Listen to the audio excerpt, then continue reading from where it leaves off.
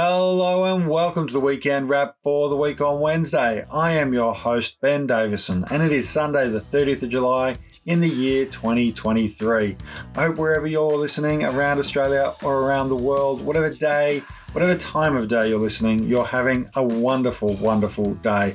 Of course, for me, it's a wonderful day because after 2 weeks of not being able to do the Weekend Wrap for various reasons, we are back on the air talking with you about the big news stories that have occurred since Wednesday when Van and I broke down the big news of the week and that are coming up in the week ahead. And of course, what a week ahead we have. It is the end of the winter recess of the federal parliament, and we know that that means that there is a big setup process now for the run-in to the end of the year. There are 5 big stories that I want to talk about, and then there's a couple of pieces of noise that I want to mention as well. But first, I do want to send my heartfelt condolences to the families of the 4 air crewmen who are missing after their helicopter crashed in waters close to Hamilton Island during Australian defence exercises just this weekend. This is obviously a very troubling time for those families and for the men and women of the Australian Defence Force who put their lives on the line to protect our Commonwealth. I always have a special place in my heart for them. My other mum, Kim, was in the army.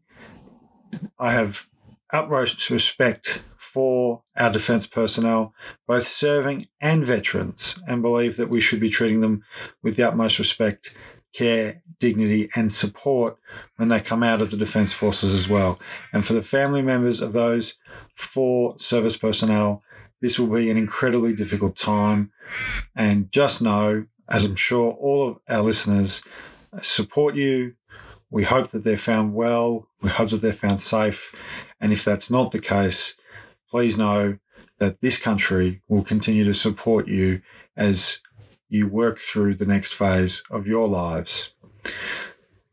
Now, moving on to the 5 big political stories that are coming up this week. First one, education. Now, this was discussed on Insiders today, and I'm not going to talk about university education because there's so much focus in the middle class, mainstream media, billionaire and corporatized media about university education. And it's an important thing. Don't get me wrong. I've got degrees. Van's got degrees. Degrees are an important part of our education system. But probably the most fundamental part of our education system is public education. That is primary and secondary education. If you do not do well in primary and secondary education, it's very hard to get into tertiary education.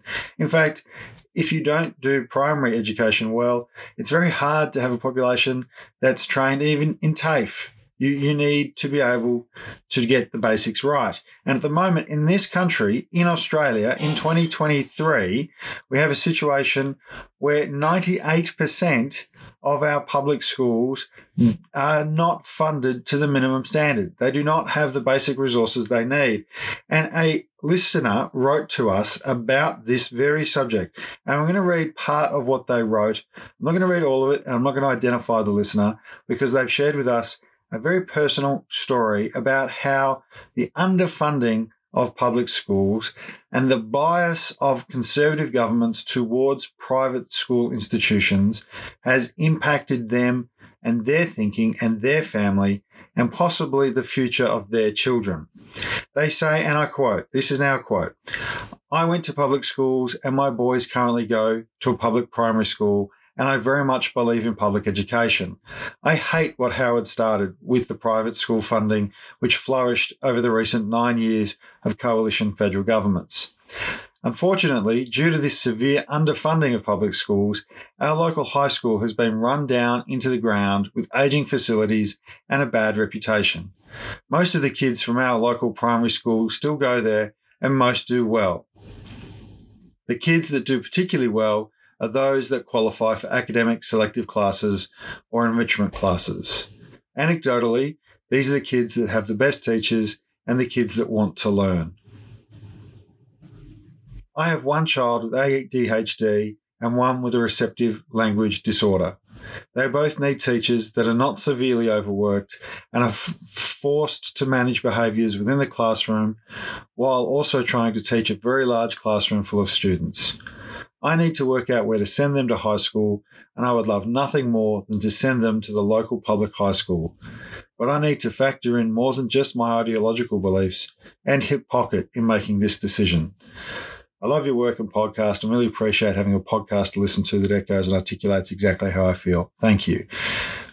Thank you. Thank you for sharing what was clearly not an easy thing to write. And as I say, I haven't read the whole message out on air because there are elements of that story that I think are deeply personal for that individual and their family. But it shows the situation that Australians are in. We're going to hear a lot about choice over the coming months and possibly years in this country. We hear about it a lot from the conservative side of politics. What they mean when they talk about choice is choice for wealthy people, the choice for wealthy people to exempt themselves from engaging with everyday working people. That's the choice they mean. They don't mean choices for families like this one. The choice for families like this one is to send their children to a school that doesn't have the funding, doesn't have the resources, or to possibly go into debt to try and get their children the specialised attention and support that they need. That is not a choice. Those are not real choices. Fully funding our schools so that every Australian parent can send their child to a public school knowing they will get the support they need, knowing that the classroom size will be appropriate, knowing that the teachers have the support they need to manage any disruption in the classroom so that every child in this country gets a world-class primary and secondary education and can go on to enjoy a flourishing career through TAFE or university, both of which are incredibly important parts of addressing our skill shortages in this country. That's the choice. That's how you create choice. If in that framework there are people who still want to send their children to a private school for some ideological reason, they have some perhaps religious belief that requires them to be taught in a particular way, that's entirely up to those families. It has nothing to do with the Commonwealth or the state. That's when we have real choice. When public schools are properly funded, then we can start to talk about choice. Until then, 98% of our public schools do not have the minimum resources they require. Families like the one I read out don't have real choice. They certainly don't have control. In fact, there's an element of this message that makes you feel like these are parents who don't have a sense of control, who are worried about their children's future. Our education system is supposed to guarantee parents that their child's future will not be compromised by the education they receive, but will be enhanced. And we know that public schools are doing the very best they can. Even in this message, it talks about teachers doing the very best they can, but that they are overworked, that they are understaffed, that they are not supported. So our full solidarity to teachers around the country. And of course, if you are a teacher, you can join your union by going to australianunions.org.au/wow, that's WOW. In fact, it doesn't matter where you work, you can join your union through that link, australianunions.org.au/wow.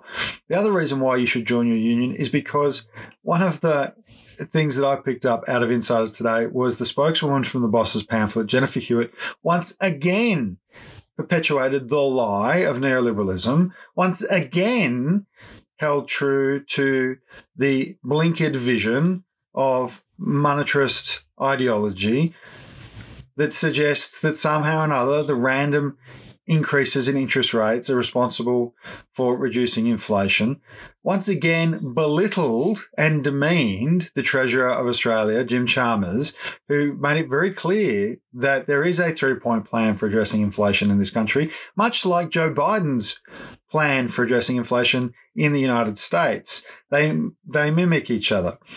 In the United States, Joe Biden is bringing down the deficit. America has had a deficit since the Civil War, well, since the Revolution, I believe.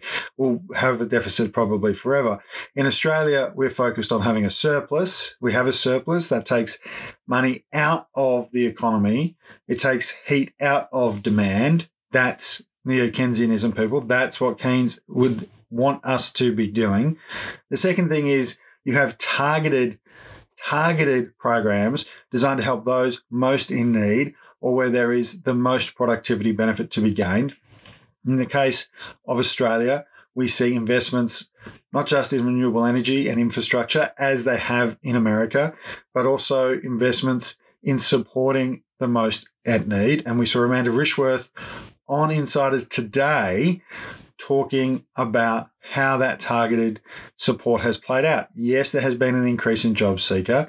No, it's not enough to lift people to a decent standard of living. We acknowledge that. Van and I have campaigned on that for some time. We got a message from a loyal listener recently asking why we haven't talked more about that. There is lots of discussion about this. The discussion about this tends to get quite toxic with some people online.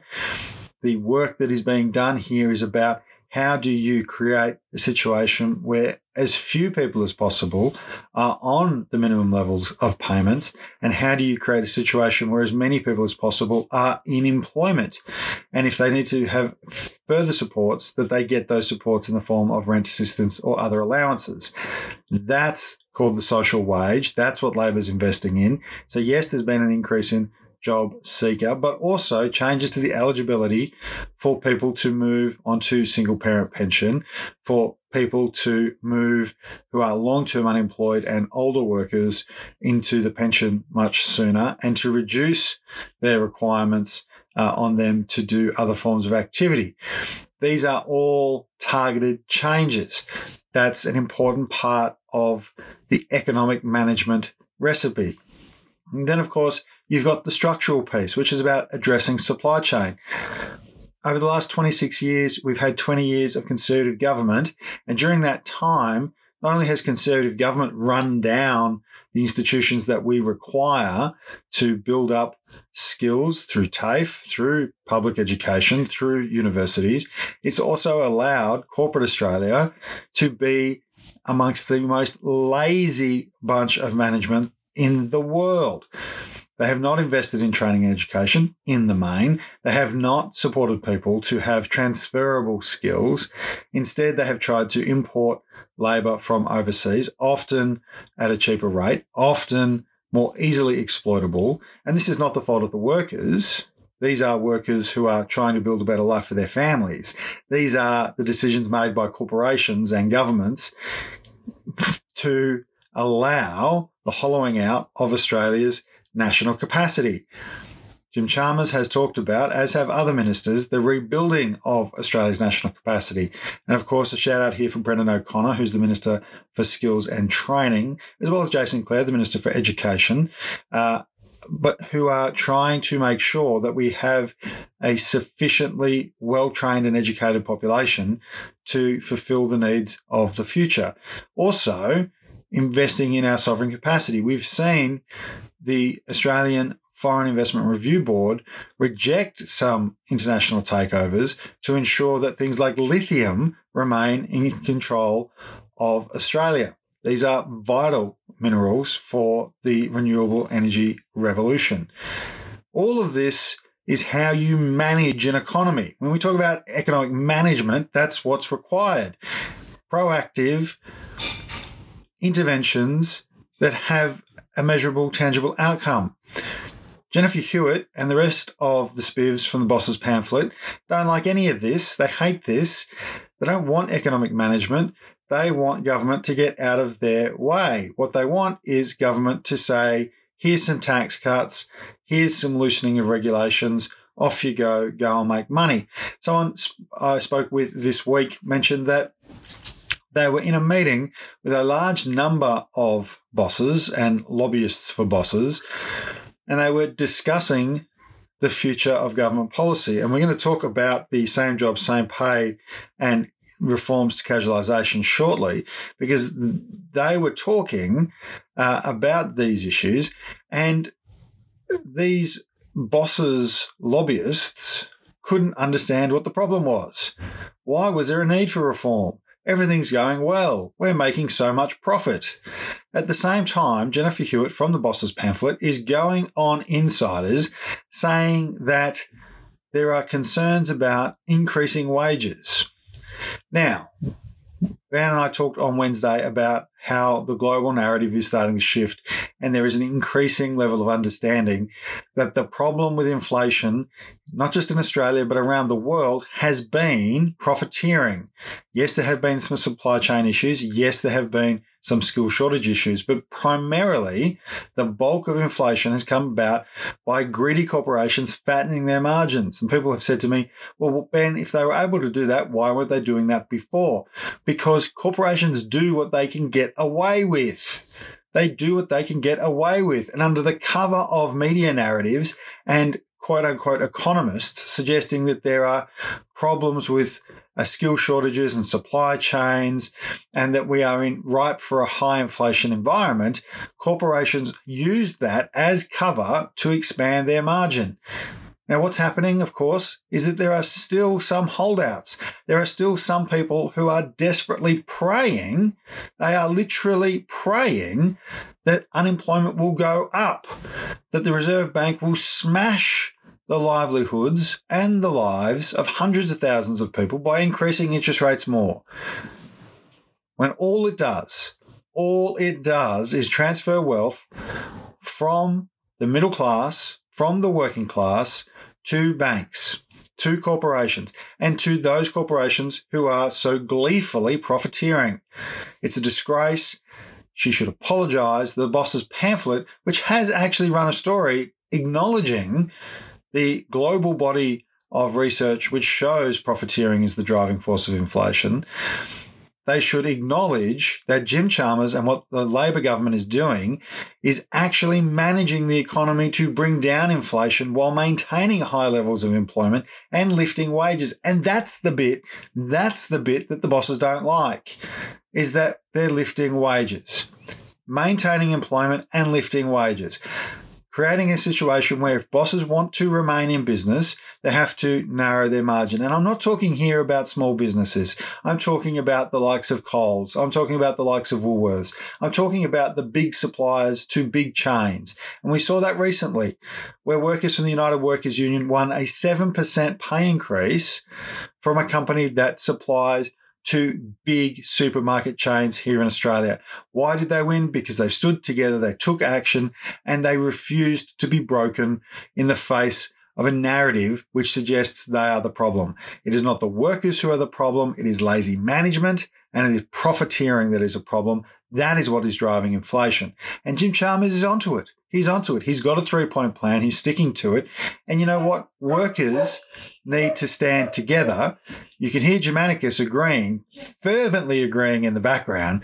By workers standing together and demanding our fair share, we can make sure that the costs of inflation are not borne by working people. That brings me to the same job, same pay, and forced casualisation laws. We're going to see those introduced at some point this week in Parliament. These are absolutely vital to the future of the Australian workplace. We cannot have a situation where two people doing the same job for the same employer with the same skills and the same experience are getting paid different wages. And, you know, BHP really exposed themselves on this when they said this would cost them over $1 billion a year. $1 billion a year. Why will it cost them $1 billion a year? Because BHP have deliberately set up their own labour hire company, which they own, and which they use to undercut the wages of their own workforce. That is unacceptable. And what these laws will do is close those loopholes. You cannot be a casual. It cannot be in this country that you are called casual when you're given a year's worth of shifts in advance, told when you must be there, told the time, start time, finish time, break time, all the rest of it. And that is what is happening. That is what is happening. And it's unacceptable. It is totally, utterly unacceptable. And yet we have corporations in this country, in Australia, who are running TV ads trying to demonise Australian workers, trying to call Australian workers lazy for demanding the same pay for the same work when they have the same skills and the same experience. This is going to be an interesting debate because we've already seen the Coalition come out and say that this is some kind of weird attempt to unionise by stealth. That is not how this works, right? The Coalition and its big business mates continually try and paint the union movement and the Labor Party as some kind of secret relationship, as though we're running around behind people's backs, having some kind of weird affair. The Labor Party is part of the Labor movement. It exists because of the Labor movement. The Labor movement includes unions, working people banding together in their interests to achieve policy outcomes that benefit them. And you know why that's a good thing? Because in a majoritarian democratic nation, working people are the majority. That's the reality. They are the majority of people. They are the majority of households. And even in retirement, they are actually subject to the conditions which got them to that point in the first place. If you get to retirement age and you've had a terrible working life, you haven't had access to superannuation, there is no pension scheme, there is no affordable housing, then let me tell you, friends, you're going to wish you had more Labor governments. Now, what the Coalition will do is it will continue to try and demonise these reforms, these sensible reforms that say if you work regular hours, if you are doing the same shifts day in, day out, week in, week out, year in, year out, then you are not casual. Now, you might decide you want to be classified as casual. And as I understand it, there's some flexibility there for individuals to make those decisions. But we should also remember that the mythology of casualisation is that casuals get paid more. And they don't. They don't. The 25% loading has long been eroded by what is essentially a freeze on the base rate that gets paid to casuals. In most industries, for most workers, and you'll be familiar with this, dear listener, you get paid your base rate. Then you get some kind of penalty loadings. You might have some kind of allowances. Casuals usually get none of that. They get a flat rate with the 25% loading supposedly covering off all of that. Over the many, many years that this rort has been in place, that this loophole has gotten wider and wider and wider, that 25% loading has effectively been not just eroded and eaten into, but has now gone totally the other way, with permanent employees earning hundreds of dollars more a week than casual workers doing the same job and the same number of hours in the same industries. There is no loading. Forced casualisation has become a cost-saving measure, just as forced labour hire has become a cost-saving measure for lazy, disingenuous corporations. And until they stop pretending that somehow or another the election of a Labor government doesn't give the Commonwealth a mandate to govern on behalf of working people and improve policies for working people, they will continue to be on the outside looking in. BHP has admitted they are effectively underpaying their workers by over $1 billion a year, but they're doing it legally. They're doing it legally because of the loopholes that have been created over 2 decades of mostly coalition governments that have allowed them to exploit their workforce. They're not the only ones, but they are the most strident. They're the ones who put the numbers on the table. They're the ones who went to the boss's pamphlet and said this will cost us $1 billion. Now, maybe this will become a second double dissolution trigger. Who knows? Of course, it's got to get through the Senate. Labor doesn't have the numbers there. It will rely on the support of the Greens and the crossbench because the Noalition under Dutton has already said that they will oppose any changes in this space. But of course, it's likely that there'll already be a double dissolution trigger because the Housing Affordability Fund will come back to the Parliament this week. Let's be really clear here. The Greens have punted this down the road to October. That's why Labor's bringing it back early. $1.3 million a day. $1.3 million a day worth of housing is not being built, is not being planned, is not being constructed, is not being moved into because of the Greens' decision. That's 3 to 4 new homes every single day. Now, in some parts of the country, that is a significant number of people who are missing out. And let's be really clear about this point. The Greens, even if they occupied the Treasury benches, that's what they call that side of the House when you're in government, the Treasury benches, even if the Greens were in government, they would not be able to implement the policy that they want Labor to implement because it is unconstitutional. It is unconstitutional, and they know it's unconstitutional, and they don't care. Because what they want is to campaign on it. They want to suggest that somehow or another Labor is against renters. They're against the working class who are renting their homes. Nothing could be further from the truth. It is Labor governments across the country that is investing in social and affordable housing. It is Labor governments in places like Victoria that is staring down the Greens and saying, stop manipulating, stop lying to the 1 or 2 or 3 people who don't, for very legitimate emotional reasons, want to move out of their long-term social housing that they're in now into some other social housing while we build even more social and affordable housing on these sites that have not been properly designed in the past, that have not been properly utilised in the past, that will increase density, that will increase utility, that will be better for those people who are there now. Stop lying to those people. Stop telling those people that they're going to be somehow left out on the street. That's not what happens. But that's what the Greens want to make out is happening. What the Greens want to pretend is happening is that somehow or another, Labor is only interested in the landlord class, which is phenomenally outrageous for a party that is dominated by the landlord class, whose members in parliaments are, in the vast majority of cases, landlords themselves. And yes, it's very clever to choose the young man from Brisbane, what I like to call the NIMBY Prince of Brisbane, who won't have any housing developments built in Brisbane because apparently it's a floodplain. Newsflash, all of Brisbane is a floodplain. That ship has long sailed. We now have to deal with mitigation strategies and what we're going to do about that. We can't just stop building homes.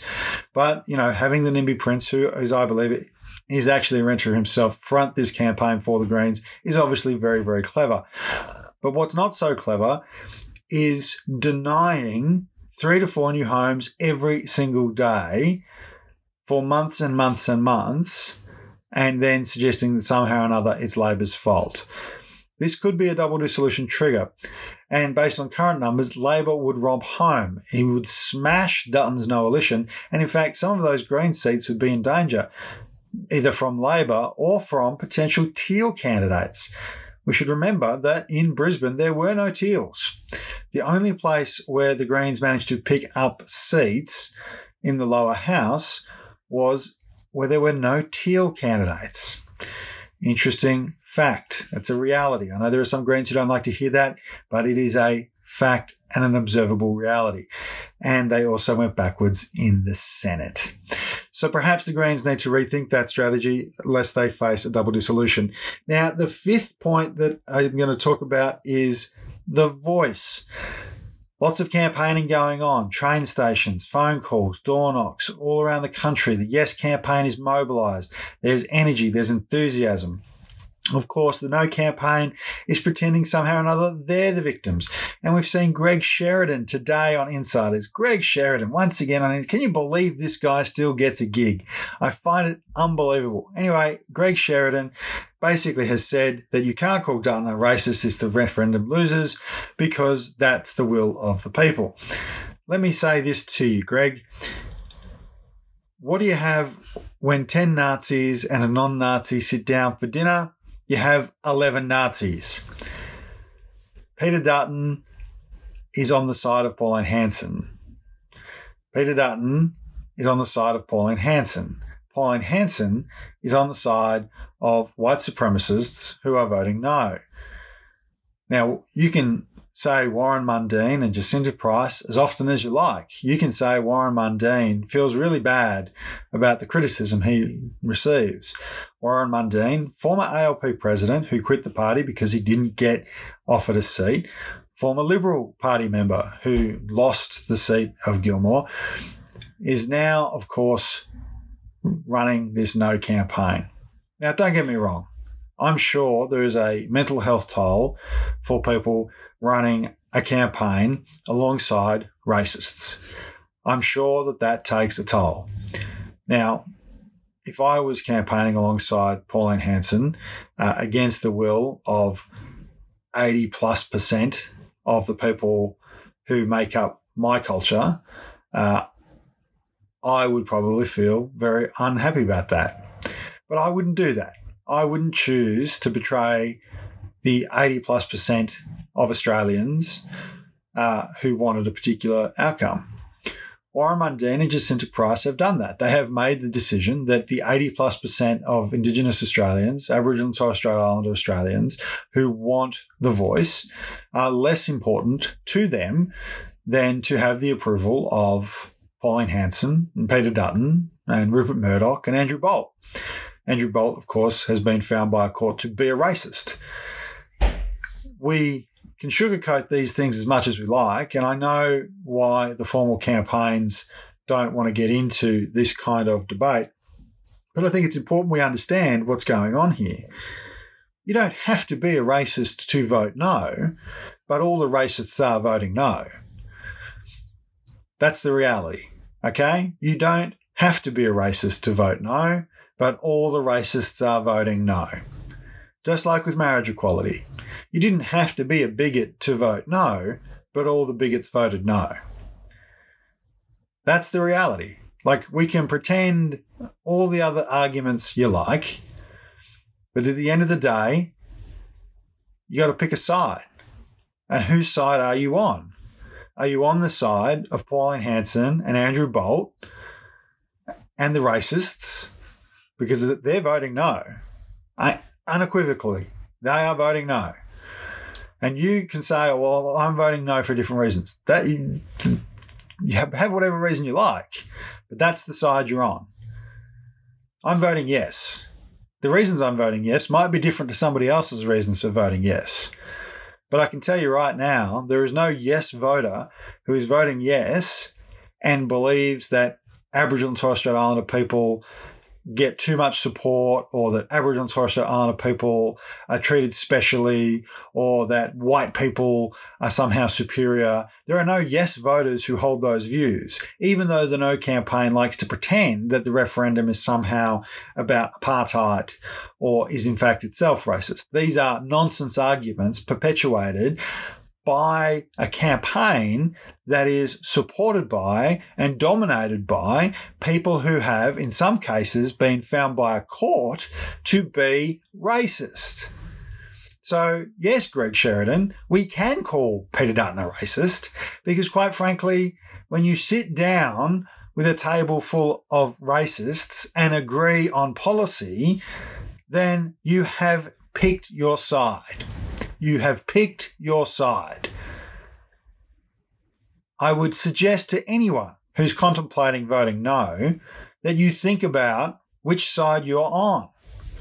Which side are you on? That's the question you have to answer. Are you on the side of the 80+% of Aboriginal and Torres Strait Islanders who want the voice, who want referendum to succeed? Or are you on the side of Andrew Bolt and Pauline Hanson, because those are the two sides. I don't make the sides, they make themselves. And I don't force you, dear listener, to pick one.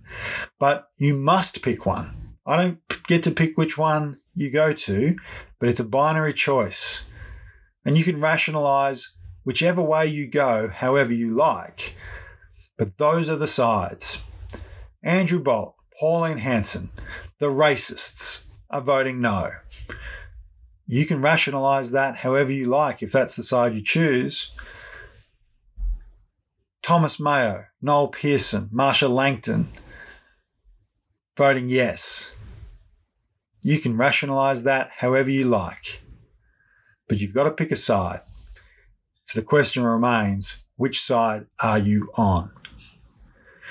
Now, there's going to be some noise this week. Of course, it's a parliamentary sitting week. Two key pieces of noise. The first, Rockingham by-election in WA. Great outcome for Labor. Already seeing the media spin this like it's somehow or another a bad thing for Labor.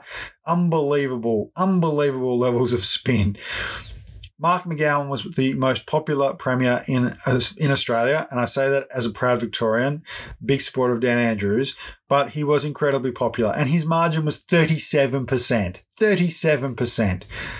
Now, his replacement has won it with 30%, a 30% margin, and somehow or another, the Liberals are trying to spin this as a victory for them. It's not a victory for them. The Liberal brand remains toxic. That noise will dissipate throughout the week. The other piece of noise that will happen is about Peter Dutton and the dodgy contracts that he signed off on when he was a minister. This has been around for a long time. Now, I know that there is a huge temptation to get into this, and I'm sure we'll share some social media about it too. But unless there are new revelations, Peter Dutton doesn't mind this kind of focus on him, by the way. He kind of revels in it. He kind of feels like it makes him a victim of wokeism. You know, oh, well, of course, they just don't like the fact that we had Nauru operating at all. So, of course, they're attacking the contracts. That's his response. You know, if there is a NAC investigation, then let NAC do its work. You know, there'll be noise, there'll be colour and movement about this. I've told you what the 5 big issues are. The 5 big issues are education, inflation and economic management, industrial relations reform, Housing Affordability Future Fund, and the Voice. Those are the 5 things we need to focus on. Peter Dutton's personal wealth, which is quite large for someone who spent most of his professional life as a copper, seems very strange to me. I don't know how a copper's salary affords so many investment properties. I'm sure he has a perfectly reasonable explanation.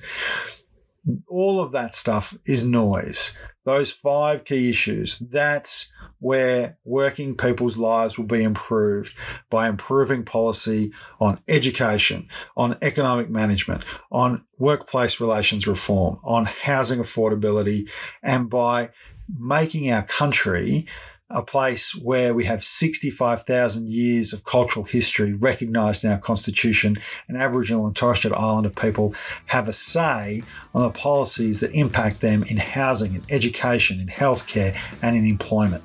Those are the things we need to focus on. Those are the things we need to win on. And if we do that in this coming sitting week, if we set ourselves up in this coming sitting week for wins down the track on those issues, then we will have a much better, stronger and prosperous Commonwealth for all of us. So until Wednesday, when Van will join me again for the week on Wednesday, remember, be kind to yourself and to each other.